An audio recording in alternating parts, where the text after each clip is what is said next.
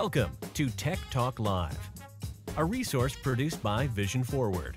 Low vision and blindness technology, tips, tricks, and information presented in a way that makes sense. And now, here are your hosts, Corey and Luke. Hello, and welcome everybody back to Tech Talk Live. My name is Luke, and I am joined here today by... Oh, that's me. Hi, I'm Corey Ballard. I am joined by Corey Ballard. Now, we are in different and separate locations today. I am coming out to you live from my house. And Corey, where are you today? It looks like a very interesting place. I know. I wish this was my house. I think from what I'm told, it looks like I'm actually pretty much sitting in this very futuristic home, but I'm not. I'm at Vision Forward. It is the power of the green screen. Indeed it is, yes, but it does look like a very nice house that we found for you to be in there today. And I hope everybody else is in a very nice location for today's Tech Talk. It is January the 20th, believe it or not. Time is flying, as it always does. And for those day of the week fans out there, it is a Thursday. So, which is really the best day if you think about it. I mean, it's a great day. It's just before Friday. Friday is the start of the weekend. Some people say that Thursday is the official start of the weekend. So that is true. Yes, indeed. It was in college. Thursday night was the night. I thought actually in college every night was the night. Well, that is very true. That is very true. Well, I hope everybody is having a lovely Thursday anyway and looking forward to the weekend. And today we have a very exciting show because it's the first part of our two-part series, which is going to be all about smart homes. Now, luckily for us, Corey himself is a big smart home proponent, and he has kitted his house out with all sorts of exciting gadgets, which we're going to be taking a look at today in the first part. But next time, in 2 weeks' time, we're actually going to be going live to Corey's house. This will be our first Tech Talk Live on location. Yeah, we'll see how it goes. Yeah, so we're quite excited about that. And we'll actually be taking a look at some of the stuff that we're talking about today in action in Corey's house. So definitely make sure, if you enjoy today's episode, to tune in 2 weeks' time when we follow up with that. But anyway, with that being said, Corey, how are you doing today? Are you having a nice time there at Vision Forward? Yeah, I'm doing pretty good. Got a little bit of a stuffy nose, but not too bad. Just a stuffy nose, so not too bad. Yeah. No, and it is the season for colds, unfortunately. That's true. Yes. Well, I'm looking forward to today's show, but before we jump in and get started with that, we should probably see if we have any jokes today. Yeah, I want to. While you're pulling that up, I just want to remind everyone: please use the chat. Any of your questions or jokes, throw them in there. Luke will be monitoring the chat, so throughout our session we can answer those questions. And I also wanted to thank all of those who re-registered for Tech Talk Live. I don't know what, something goofy happened on the Zoom side of things, and we realized it last week or so ago, and we appreciate those who jumped back in and re-registered to join us today. So thank you for that. Yes, thank you very much indeed. And as Corey says, feel free to put anything in the chat. We do appreciate jokes, of course, and also any comments as we go along about the things that we're going to be talking about. And don't worry, this show is platform agnostic, so we will be covering various different smart home platforms.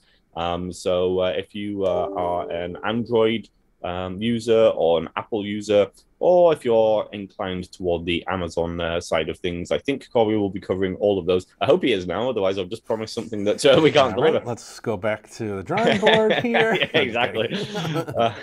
But yes, so we should be covering many different things there. All right, but with that being said, let's see what our joke of the week is now. Yeah, do we have one? Yeah, and sadly nobody has put a joke in the chat yet. Oh, come on, we didn't prepare. No, we did. I do have a joke. I have a joke, luckily. I knew I could rely on you. I know. Well, I've always got one close at hand, you know.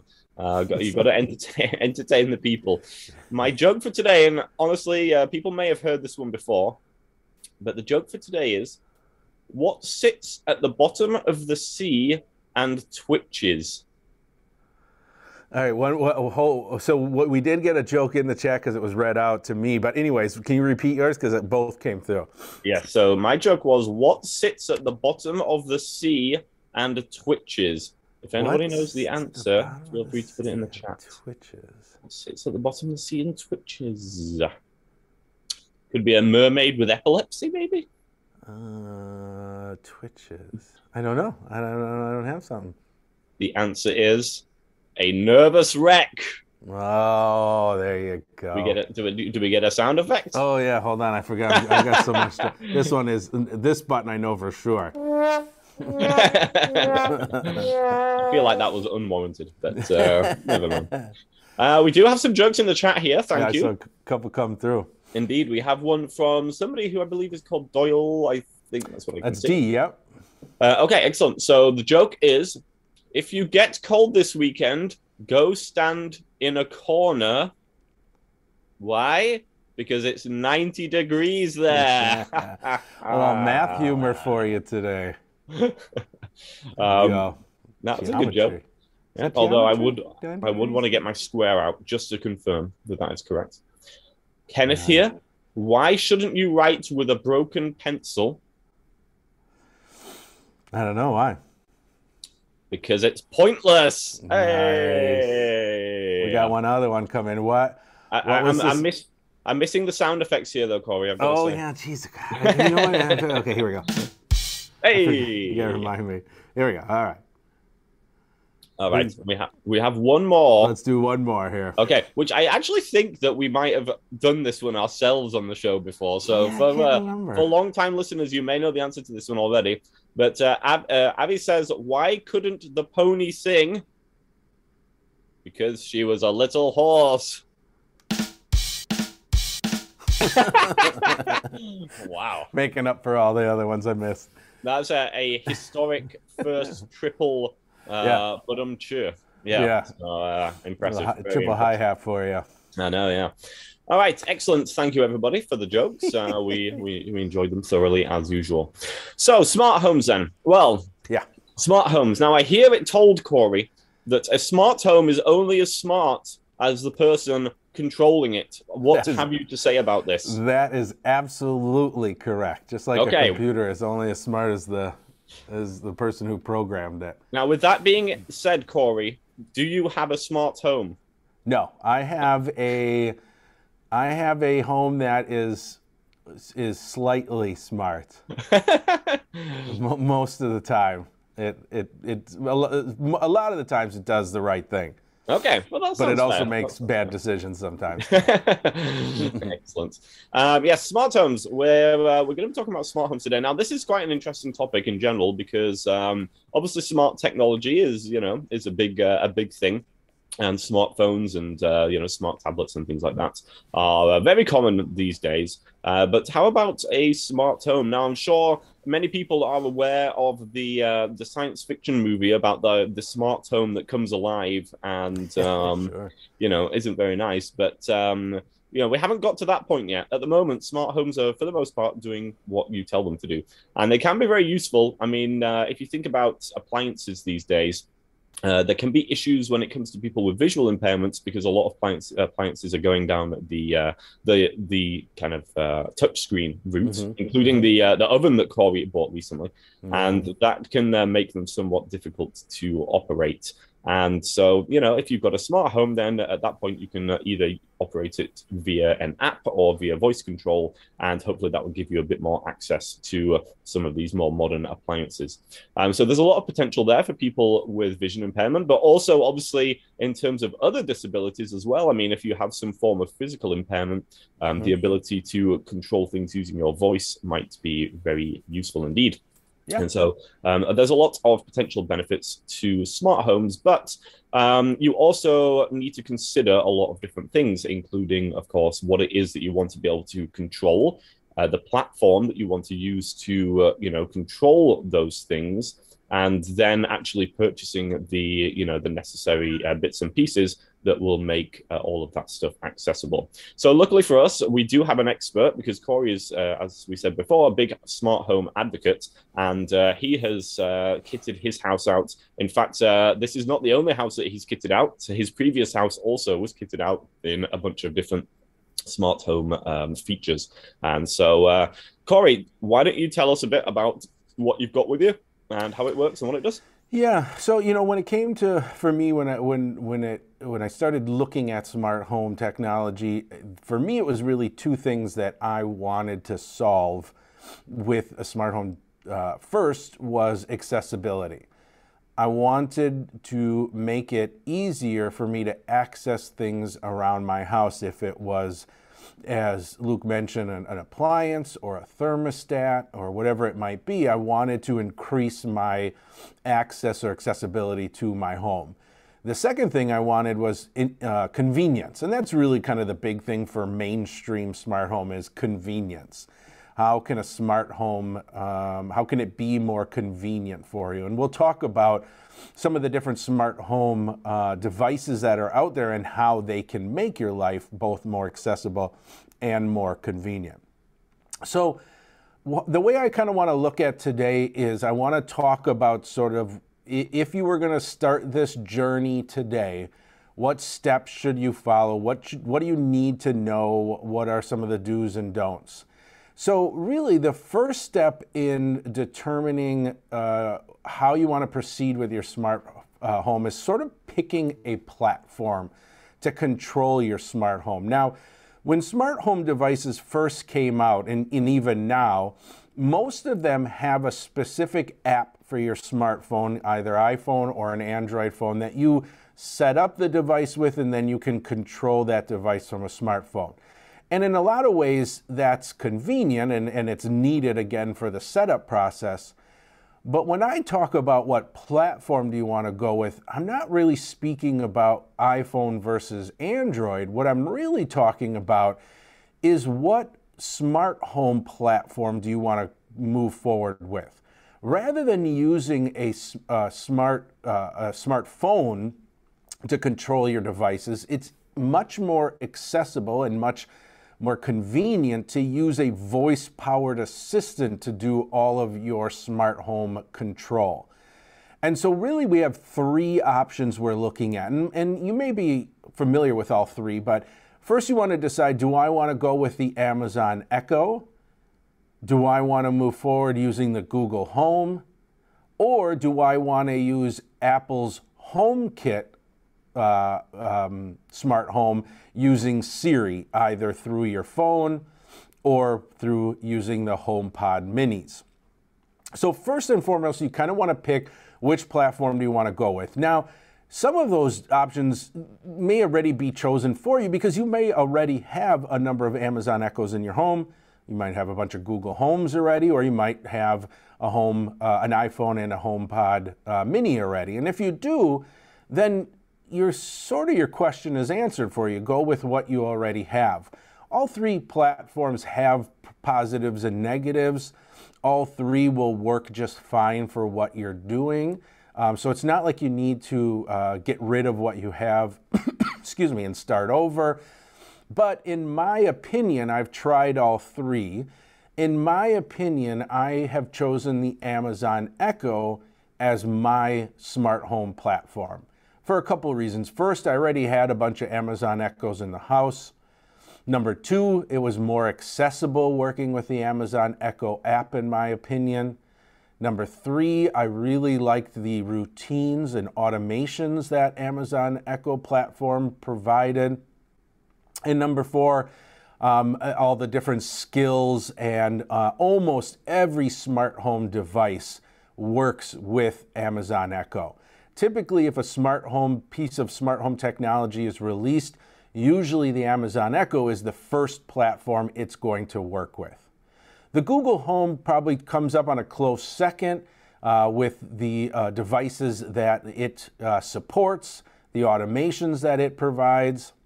And HomeKit, although HomeKit is very good, there is not as many devices that are Apple HomeKit certified that work with Siri and HomeKit. And really the big reason for that is that HomeKit is definitely more secure than Amazon Echo and Google Home. Not that the Amazon Echo and Google Home option is that you're vulnerable and you're going to be hacked and this and that. But if you're really security minded and security and privacy is really important to you, then looking at the Apple HomeKit using Siri might be the best option for you. Just be aware though that you have less devices that you can choose from. So now that we've kind of talked about the different platforms, again, I've chosen the Amazon Echo. And again, it doesn't matter as much of which one of the three you pick, but just be aware that those three options are out there. I have a question about the Amazon side of things. Yeah. So obviously, the Amazon have the Echoes, which are their kind of smart speakers that you're able to talk to, and they have a number of different models of those, and I think they start around $29 or something crazy like that. So those are pretty, you can get for pretty cheap when they're on sale. Yeah. So those are pretty cheap to kit your house out with. But if you're outside of your house and you want to change the thermostat or whatever it might be, then I assume then that you can use the app instead on your smartphone in order to control those things without actually having to kind of be in range of a smart speaker. Yeah, so a couple things. First, yes, again, each device is going to most likely have its own app that you could go in and control it with. And the accessibility on these apps vary. Some are pretty accessible, some are barely accessible whatsoever. But the other thing to remember is that your phone has the Amazon Alexa app. I'm going to try not to use that word as much as I can for those that have them in their homes, but you do have the Amazon A app on your phone that also has the Amazon A included in it. So you can tap that A button and speak right to your phone and give the same command as if you are at home to control it. So for example, if I wanted to lower my thermostat right now, I could grab my phone and either open my Ecobee app, because that's the type of brand thermostat I have, and lower it, or I could open up the Amazon A app, tap the little A button and say, turn down thermostat 3 degrees, and it would say, it would do it just as if I was talking to an actual Echo in the house. Very cool. And I assume that Alexa app is pretty accessible to screen reader users. Is that fair to say? Yeah, quite accessible. I think out of all, the Google Home app is also quite accessible, but I've had little to no issues with the Amazon A app. Excellent. Now, we do have a question in the chat here, which is from Joe Lisa, asking how this type of technology can be used in an apartment. And I think as we go through, then you'll start to kind of understand the different types of things that you're able to do with it. So if you just stay tuned, then Corey will be going through all of those things. You got it. All right. So we've talked about making sure you choose kind of which platform you want to use. And again, remember, you don't have to choose one of these three, because you can use the app that's on your phone. But I do recommend choosing one of those three voice-powered assistant options, and then kind of basing your smart home off of which device you've chosen. Now that we've got that out of the way, let's talk about what are some of the smart home devices that are available, and what can we expect from them. And I have some of the different types here that I will show. And before we put some of these different ones on camera, I want to talk about at least one that I don't have here. And I mentioned it earlier, and that's a thermostat. So for me, one of the greatest smart home devices has been a smart thermostat. This is just a thermostat that replaces the thermostat in your home. It connects to your Wi-Fi network, and then gives you the ability to control it again, either through an app or through a voice-powered assistant. And now this device that typically is quite inaccessible for individuals unless you have one of the older talking thermostats. But now we're able to make this this device that has been inaccessible very accessible. Some of the things that I can do with my thermostat, now I've chosen the Ecobee 4 thermostat. There's a number of them out there, the Ecobee, Nest. Amazon has some pretty cheap ones that they just released their own. I think for $79 you can get a smart thermostat. Honeywell has a few models that work well as too. But what are some of the things I can do with this thermostat now is I can ask what the current temperature in the home is. I can find out what the thermostat, what the temperature is set to. I can change the temperature, so I can either raise it or lower it to a specific temperature.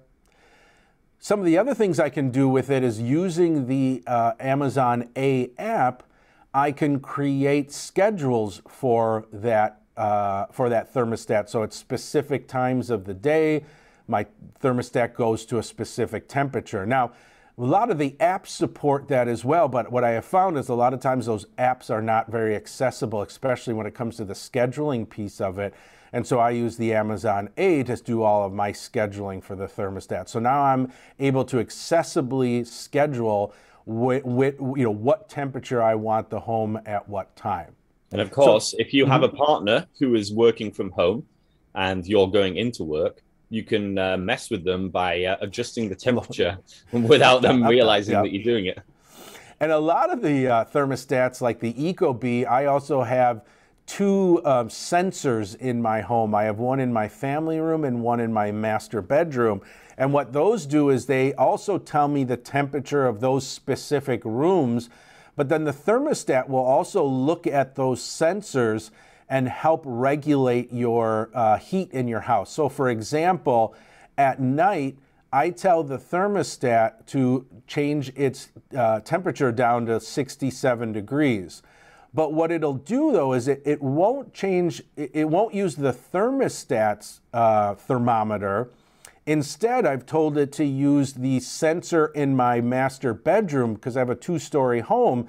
And so, it'll look at that room and it'll change the temperature until that sensor is the right temperature.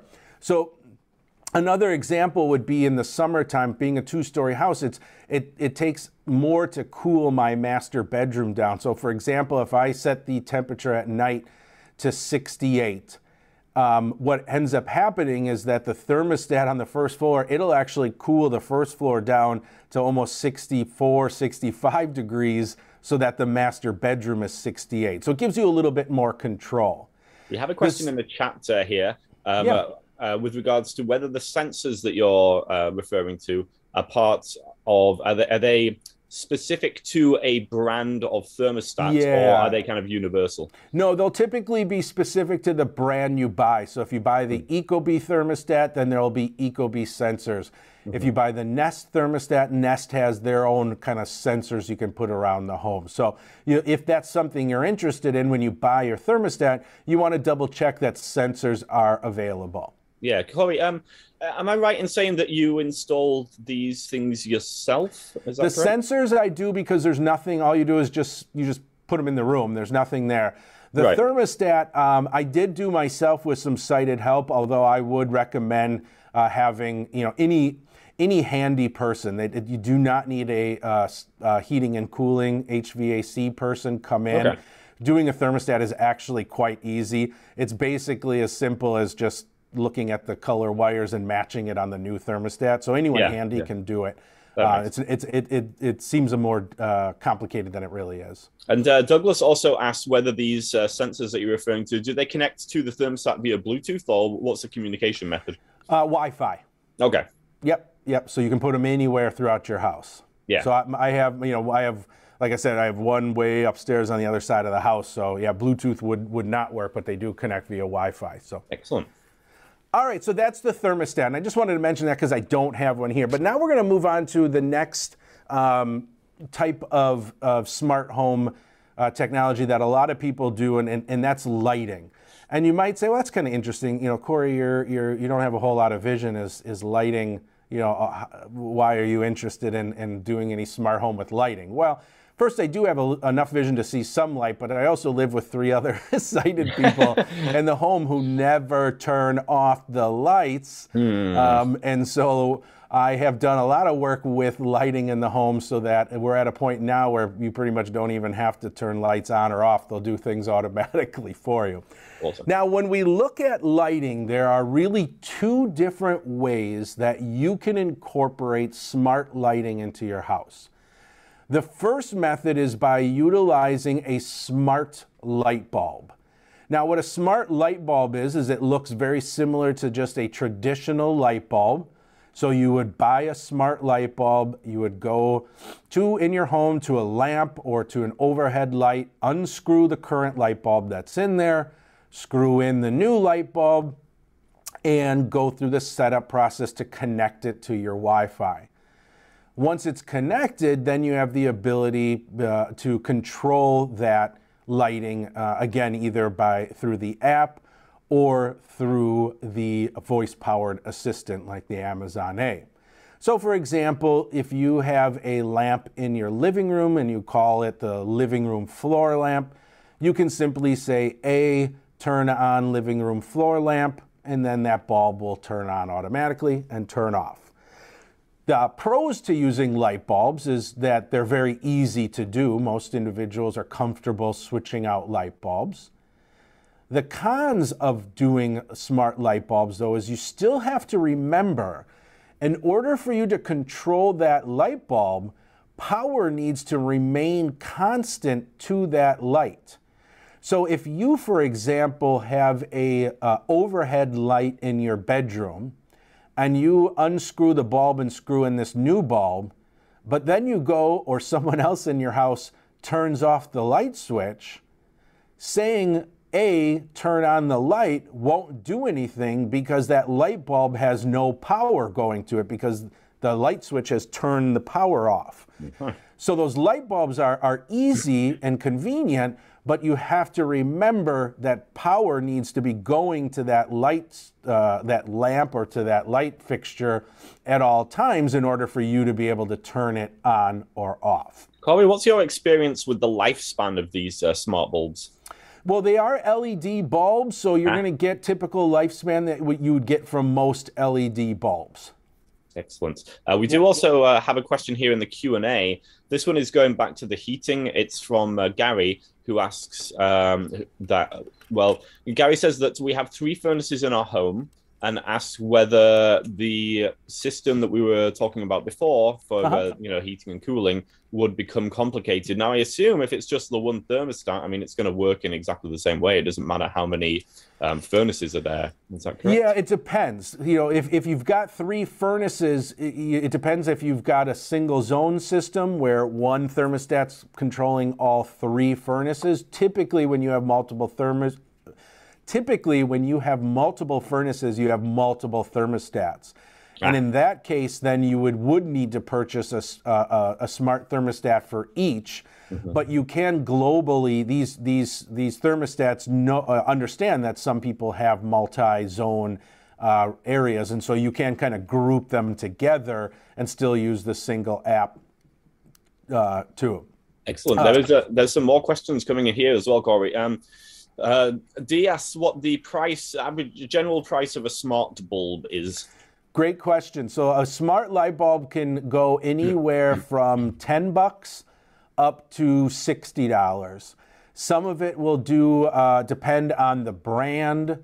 Some of it will also be, are they light? So for example, the less expensive ones are typically just a white light bulb. Now, a lot of times you can control the color temperature, the Kelvin, so it can either be a soft white, which is like that little more yellowy, orangey white, or you can bring them up to like a more blue or cool light.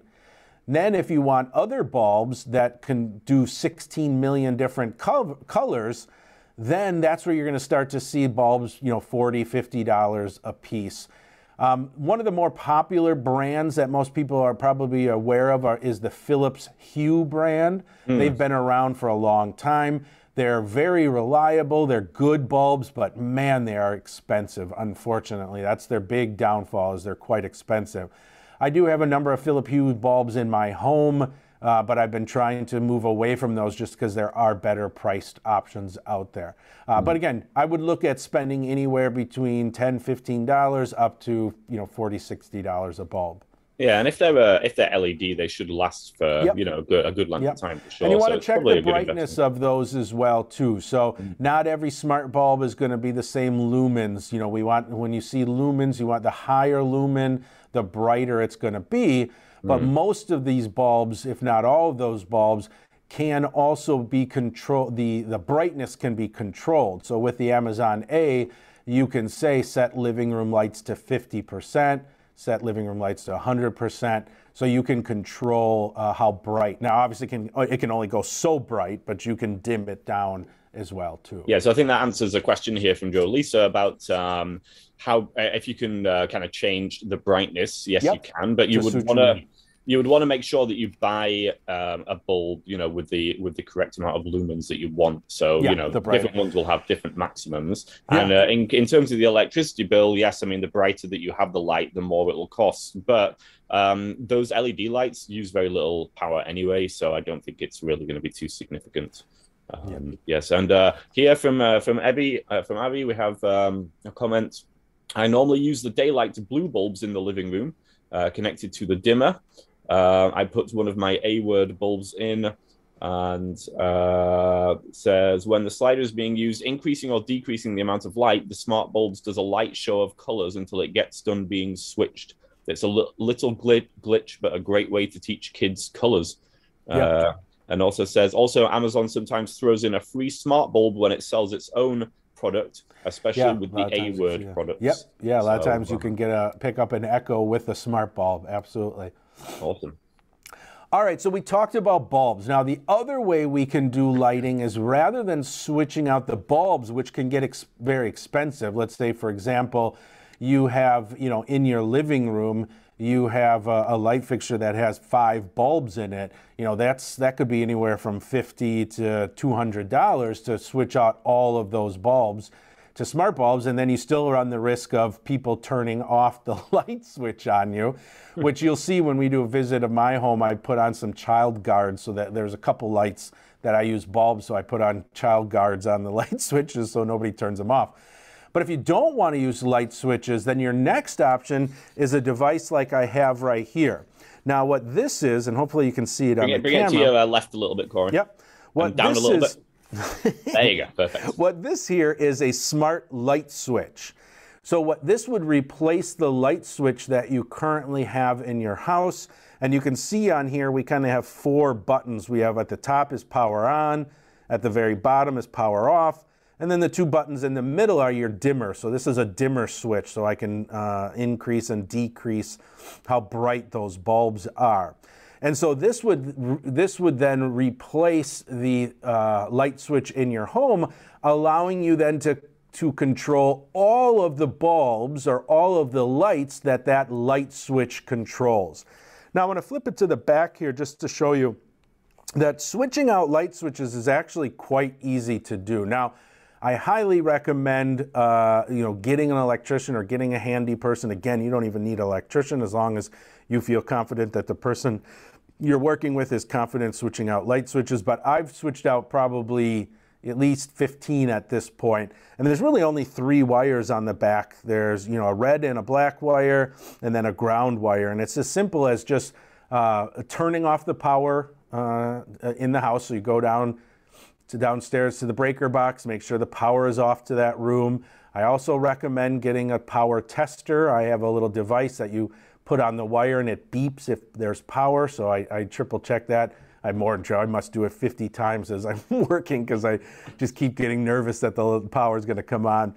And then it's simple as just removing the old light switch and then twisting the wires together that are coming out of the wall. So now, basically what you're saying, Corey, is if anybody needs their light switches swapping out, then you are the man. If you're in the Milwaukee area, give me a call. Yeah. Now, I don't want to dive too deep into the different types of light switches because the 2 things I want to point out. First, there are light switches that require Wi-Fi. And then there are light switches that work needing a hub. So for example, I have a Lutron, Quesada is the brand that I use. And this has a hub that I have plugged into my house, and it's connected to my Wi-Fi. And then all of these switches throughout my house connect to that hub wirelessly. And the upside to that is two. One, they're more reliable, and number two, if my internet goes down, my light switches still work throughout the house. Now, if you get a light switch that is Wi-Fi enabled, they will still work, by pushing them on and off. They just won't work using your voice-powered assistant if you don't have the internet, which isn't a big deal. But the one thing you'll need to know, though, is typically you will see, if you start to look at smart switches, you will see some that say neutral wire required, no neutral wire required. Typically, houses built 1985 or newer typically have neutral wires run to every outlet. It's typically a white wire that's in the light switch box. And so if that's something you want to have someone check for you before you start buying light switches, or you can specifically buy the ones that say no neutral required, then you don't have to worry about it. So that's just one thing I wanted to mention about you might see neutral and no neutral required. And even if your house is after 1985, I assume you could still put in a switch that doesn't require a neutral wire. Yeah, like this one I have here, I chose it because it does not require a neutral. So rather than having to mess around, I just chose this because it's a good brand. It was reliable and it did not require a neutral wire, so I just didn't even want to bother. My previous house, I did install a few that did require a neutral wire. That house was built in the 70s and it did have neutral wire, so it wasn't a big deal.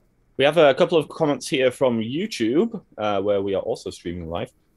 So JMO2112 says, my home's hardwired light fixtures are already LED and I can't change the bulbs. Is there a smart switch that can be installed? Now, I think that comment came in before we started talking about smart switches. Yep. Good call. That's a perfect, a lot of lights, a lot of ceiling fans will have the built-in LEDs that are not replaceable. Yep. Yes. And then Steve actually answered JMO's question saying, yes, Leviton makes great smart switches. And also says Cree makes a great RGB bulb around $15. So thank you for the tips there. Yep.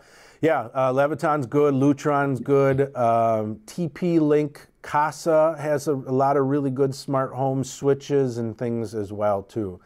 Awesome. So, all right. So that's a number of... Now, one other thing to talk about sort of with lighting, it's similar, is let's say you already have a lamp and you don't want to switch out the bulb because either you can't or you don't want to. And you don't really want to switch out the light switch either because maybe it's an apartment, although even with apartments it's very easy to switch in and out switches. But there's also a smart plug. Now this is just a normal plug that you would plug into any outlet. So you can see on the back here it has a normal 3-prong plug that you would plug into your outlet. And then on the front of the unit, this one has a single plug.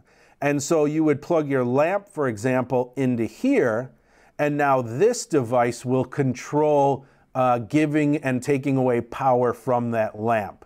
So then we can connect it, this would connect to our Wi-Fi, and then we can use A or any other platform and say, A, turn on lamp, and then this device would turn the power on and off in order to control whatever was plugged into it. So it could be a lamp, it could be a air conditioner, it could be a coffee maker, basically anything you want to plug into these. And so this is another way then to control some of these powered devices. Could be lighting, might not be, but this is another way of doing it, and this is by using smart outlets or smart plugs. And there's a number of different brands. Amazon Alexa has its own. Amazon Basics have their own. This is a TP-Link Casa one. I mean, there's tons and tons out there. You can spend anywhere from $10, $15, again, up to $60 on the different plugs out there. Some will have a single, some will have multiple. I have a couple that I use outside that are waterproof, that are outdoor related. I use those to control my Christmas lights during the Christmas season. So those go on and off automatically for me. So that's another way, another smart device we can use. So using those, you're basically turning dumb devices into smart devices by using a smart plug. Yeah, so that's cool. We have a few more comments here. Douglas asks, in terms of using the hub with the light switches, do those have to be the same brand? Typically, well, that's a great question. Typically, yes. Typically, you're going to need the same brand. So, for example, my Lutron Caseta switches you would buy, you'll find when you look, you'll see there's a Lutron Caseta starter pack, which includes the hub and like one switch. Now, I don't want to get too in the weeds here, but there are different technologies at home. Smart Home uses Zigbee, Z-Wave. These are a little bit more generic, so you can buy a generic Zigbee hub and then buy generic Zigbee switches and work. But typically, you're going to want, typically the hub will be specific to the brand you're buying. All right, and we have some more comments in the YouTube here. Chris John says, in addition to smart bulbs, I also use a smart plug to control some lamps in the house. I think that was put in there just before we started talking about the smart plugs. And Steve Meador says, I have some wall sconces in my den that have a cord running down to a smart plug. I'm getting ready to have them hardwired and just use smart bulbs. So that's another thing you could do there as well. Get some rewiring done. And Jolita asks where we can buy some of these things, I think specifically with relation to the smart plugs. Sure. I mean, you got Amazon, Best Buy, I think even Target and Walmart sell a lot of these things now. I get most of my stuff from Amazon just because, I'm lazy and I go through Amazon. Just to give you a heads up, Corey, as well, I think we've lost your main video feed. So we can still see the webcam, but unfortunately we can't see your lovely face anymore. So let's give you a heads up on that. That's fine. And yes, Douglas made a good point too. Just checking the wattage whenever you do any of this stuff. If you're buying smart bulbs, typically you're going to be fine wattage-wise. Most lamps will be fine, especially for LEDs. But if you start to use the plugs, just make sure whatever you're plugging into it that the wattage doesn't exceed what the plug can handle as well. Yeah. Mm-hmm. All right, so I've got a couple more devices here I quickly want to show. Now, these are a little bit different. This starts to get into a little bit more of the smart home. So we talked about lighting, and a lot of that's really good. But now there's two other devices that I have throughout my home that allow me to control things. So, for example, this is a motion detector. It's just a round disc. And there's a little circle guy here. That's the motion detector. It's got a magnet on the back, so it can either magnetically stick onto something, or you can sticky it onto your wall. And with this, I can then use Amazon A to create automations or routines. Now, this is where the power of a smart home really comes into effect here, is when we talked about wanting a smart home to increase accessibility, but we also talked about the convenience, and that's where automations and routines become very powerful. How can we get devices to do things for us to make our lives more convenient? And that's where these next two devices come in. The motion detector, for example, I have a motion detector in my laundry room, and I have a routine or an automation set up so that when you walk into that room and the motion sensor detects you, the lights in my laundry room automatically come on. Because a lot of times you're walking into the laundry room with your hands full of a laundry basket or whatever it might be. And then I also have a routine set up that says when this motion detector does not detect motion for a specific amount of time. So for example, in my laundry room, I have it set up so that if the motion detector does not detect any motion for 10 minutes, then turn off the laundry room lights. So now when I leave the laundry room, I don't have to turn the lights off either, because I know after 10 minutes of no motion in that room, the motion detector will trigger and send a command to turn off the lights. I have one in my garage, so when you walk into the garage lights come on automatically. When it doesn't see any motion or detect motion for X amount of minutes, then the lights in the garage shut off. When you come down my main stairs from upstairs at night, the motion detector at the bottom of the stairs sees you, and then it turns my kitchen lights on so that when you walk into the kitchen in the middle of the night, you have some light. Now, some of the cool things you can do with these automations, including the motion detector, is not only can I say, hey, when it detects motion, turn my lights on, but I can add what are called arguments. So for example, I can say, hey, when you detect motion, only between 5 p.m. and 11 p.m. turn the light on. Because during the day, you probably don't want your light to turn on every time motion is detected, because you don't need light during the day if you have enough sunlight coming through. Or, for example, I have the one at the bottom of my stairs. It says only from 11 p.m. to 4 a.m., if you detect motion, turn on the kitchen lights, but only turn them to 30% brightness so that you don't, blind yourself. Oh my gosh, it's so bright in the middle of the night when you've kind of been sleeping and you're coming down in the dark. So those are some of the arguments, some of that more powerful automation arguments you can add to say, okay, only do it at this time, and then do it this brightness as well. Corey, all of that sounds amazing, and like you say, it really is kind of unlocking the potential for this smart home technology. But I do have to ask, what does it take to set up that type of thing? I mean, are you going to have to use a smartphone, or can you do it using your voice? You're going to need to use a smartphone. You're going to use for example, if you're using, you're going to use the smartphone app if it's the Amazon A app, the Google Home, or the Home app on iPhone if you're using HomeKit.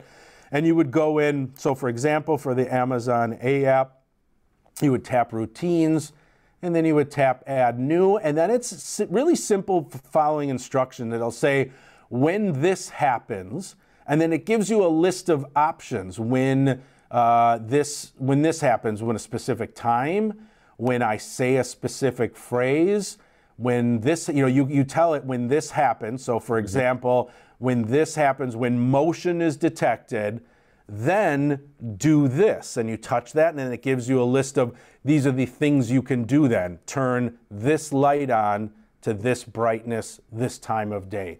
So it's really easy to do. And I think what we may end up doing is releasing a future video, 10, 15-minute video on showing how to create Amazon Echo routines, because it really sounds more complicated than it really is. So you don't need to be a computer programmer to do this stuff, but you do need to have some ability to access a smartphone. You will. Now, for some of these things we talked about today, you do need that smartphone to get stuff set up. Now, once it's set up, you don't really need a smartphone. You could be doing a lot through your Amazon A.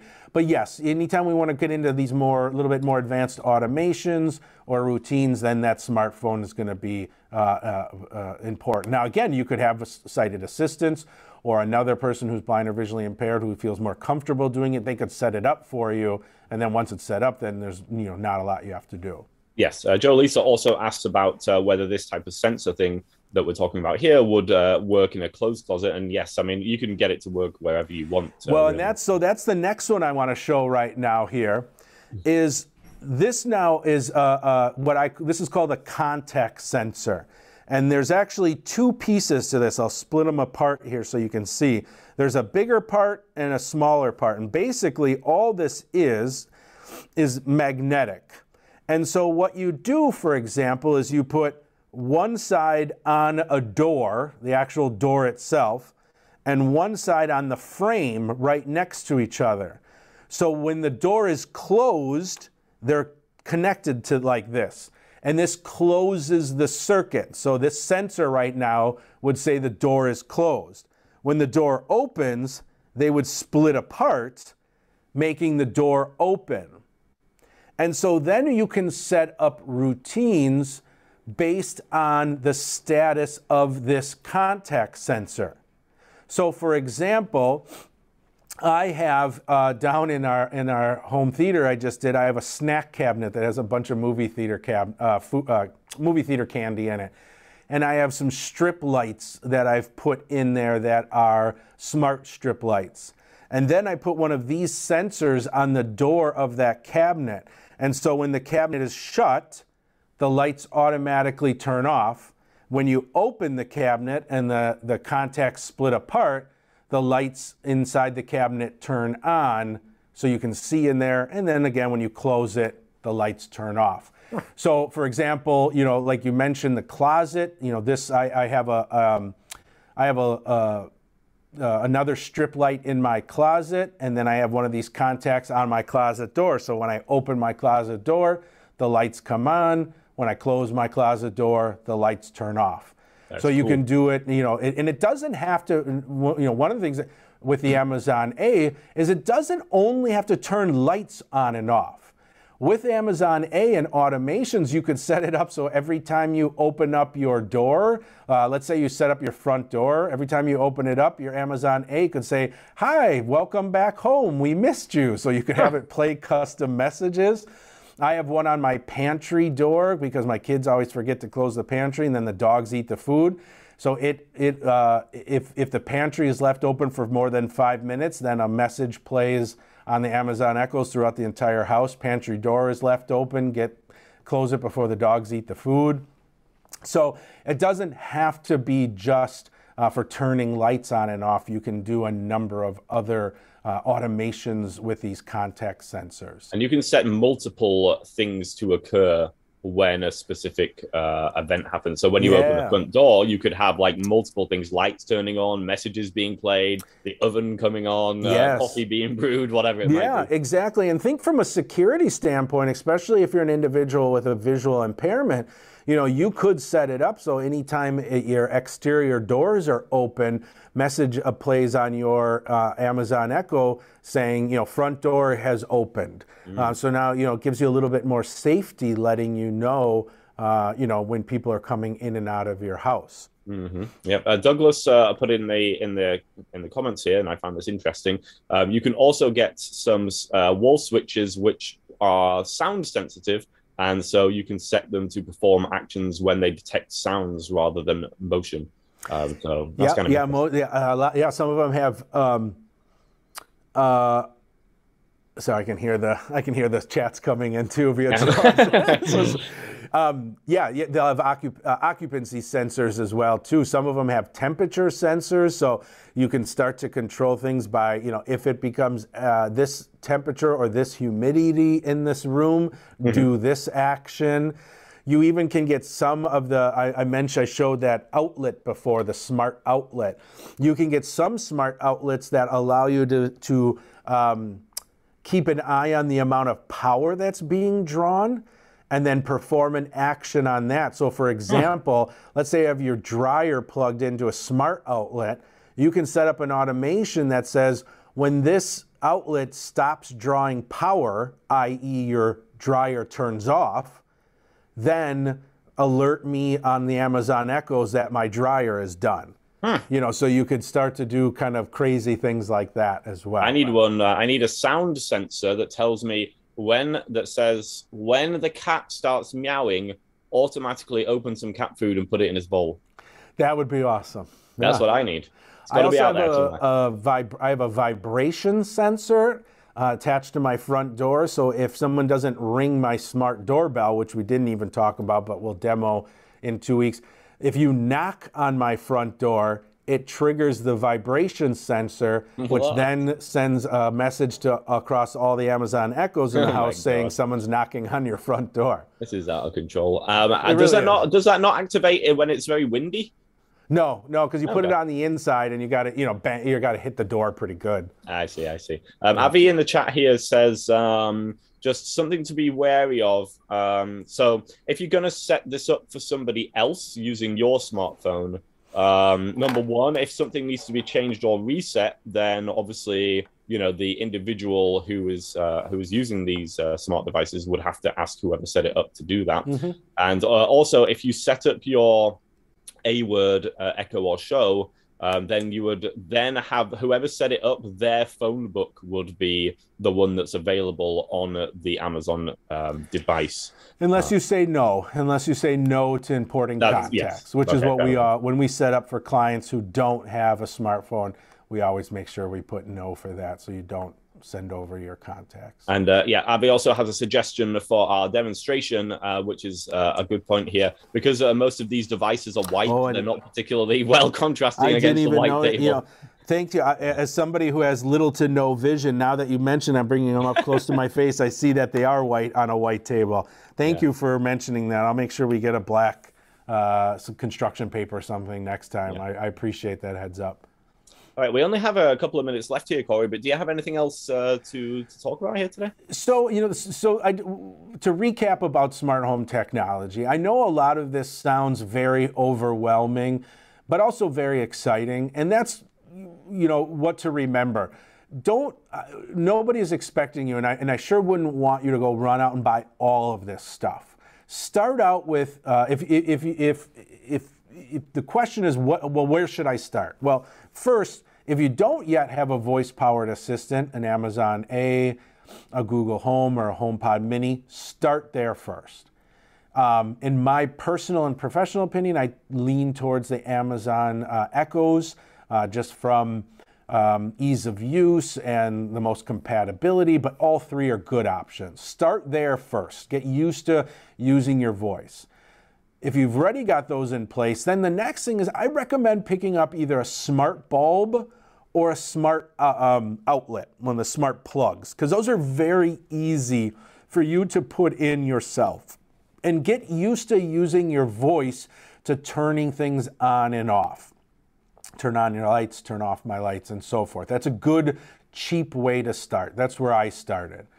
Once you start to get comfortable with that and start to say, oh, you know what, I'm going to expand, I want to do a little bit more, then start to look at doing some of the light switches or the contact sensors or the motion sensors. Those can all come down the line. I mean, I've been doing this now for probably close to 2 years, kind of growing my smart home, learning about it, watching YouTube videos, finding out what apps are accessible and what aren't. So again, this isn't going to, you're not going to have this tomorrow. It's not going to be next day kind of stuff. Also, if you're interested in smart home stuff, but just say, you know what, I know I have no interest in learning how to do it, I don't feel comfortable, reach out to someone like, maybe the Geek Squad at Best Buy. They'll come out and do some installation of smart home technology. Reach out to a family or friend who might be good with technology and see if they can help install and put stuff in for you. You'll find that once you start to have some of this stuff, that it is quite fun to do. It does make things more accessible. The last thing that I've learned too is don't do too much. I'm constantly changing a little bit of how the smart home works, because when I first started it, I wanted it to do everything. And now as I've been living with it and my family's been living with it, I start to scale things back and realize, okay, it doesn't need to do all of this. Or for example, when I opened up the garage door, I had it set up to turn the kitchen lights on so you would never come home to the dark. Well, that's great, except it would do that then all the time. So if you turn the lights off and then you took the dogs out, then the lights went back on. And so I realized that all these automations I created, as fun as it was, I started to realize that, okay, some of these are just not needed and they become more trouble than they're worth. Right. So in 2 weeks then, when we come on location to my house, I'm going to give some real world examples of how I'm using this technology. So I wanted to do this session first so that when we go to the house and I say, hey, okay, I've set up a routine, so when I'm in the home theater, if I say watch a movie, these 5 things happen. You have a better understanding of what devices are being used so that we can focus a little bit more on real world examples rather than trying to explain, okay, this is a contact sensor. And so that's why we've decided to split this into 2 sessions. Yeah, so do make sure to join us in 2 weeks. It's going to be our first on-site Tech Talk Live, and I'm very much looking forward to it. And if you did enjoy hearing about the smart home technology in today's session, then I think you're definitely going to enjoy the show in 2 weeks, where we get to see some of this stuff in action. And personally, I'm just very looking forward to seeing Corey's new basement theater setup. So hopefully I'll get to watch a movie and eat some popcorn while I'm there. We shall see. But we'll see what our boss thinks about that. Yeah, exactly. Yeah, but yeah, thank you very much for joining us today, both people on Zoom and the people who are joining us on YouTube. We really appreciate you joining us for our session today. And of course, we do have a YouTube channel, which is youtube.com/infocustechnology. That's where you're going to find a bunch of videos, including this episode, Joe Lisa. Yes, this one is been live streamed to YouTube and will be available there in the future. And also a number of produced videos as well, covering different topics. As Corey said, we will try and get one up on some of the apps that you can use for setting up your smart home. So make sure to check that out, youtube.com/infocustechnology. Thank you all again for joining, and we shall see you in 2 weeks' time, same place, same time. Look forward to it. Well, different place, but... Well, different physical location, but same place for you guys. Give me a hard time. Place, same YouTube place. Thanks for joining us, guys. We appreciate it. Thanks a lot. Have a good one, everybody. Bye.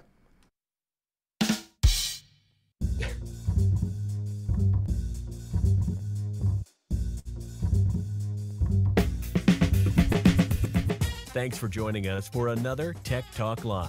If you enjoyed Corey and Luke's antics, join us again in 2 weeks. To register, visit vision-forward.org/Tech Talk Live.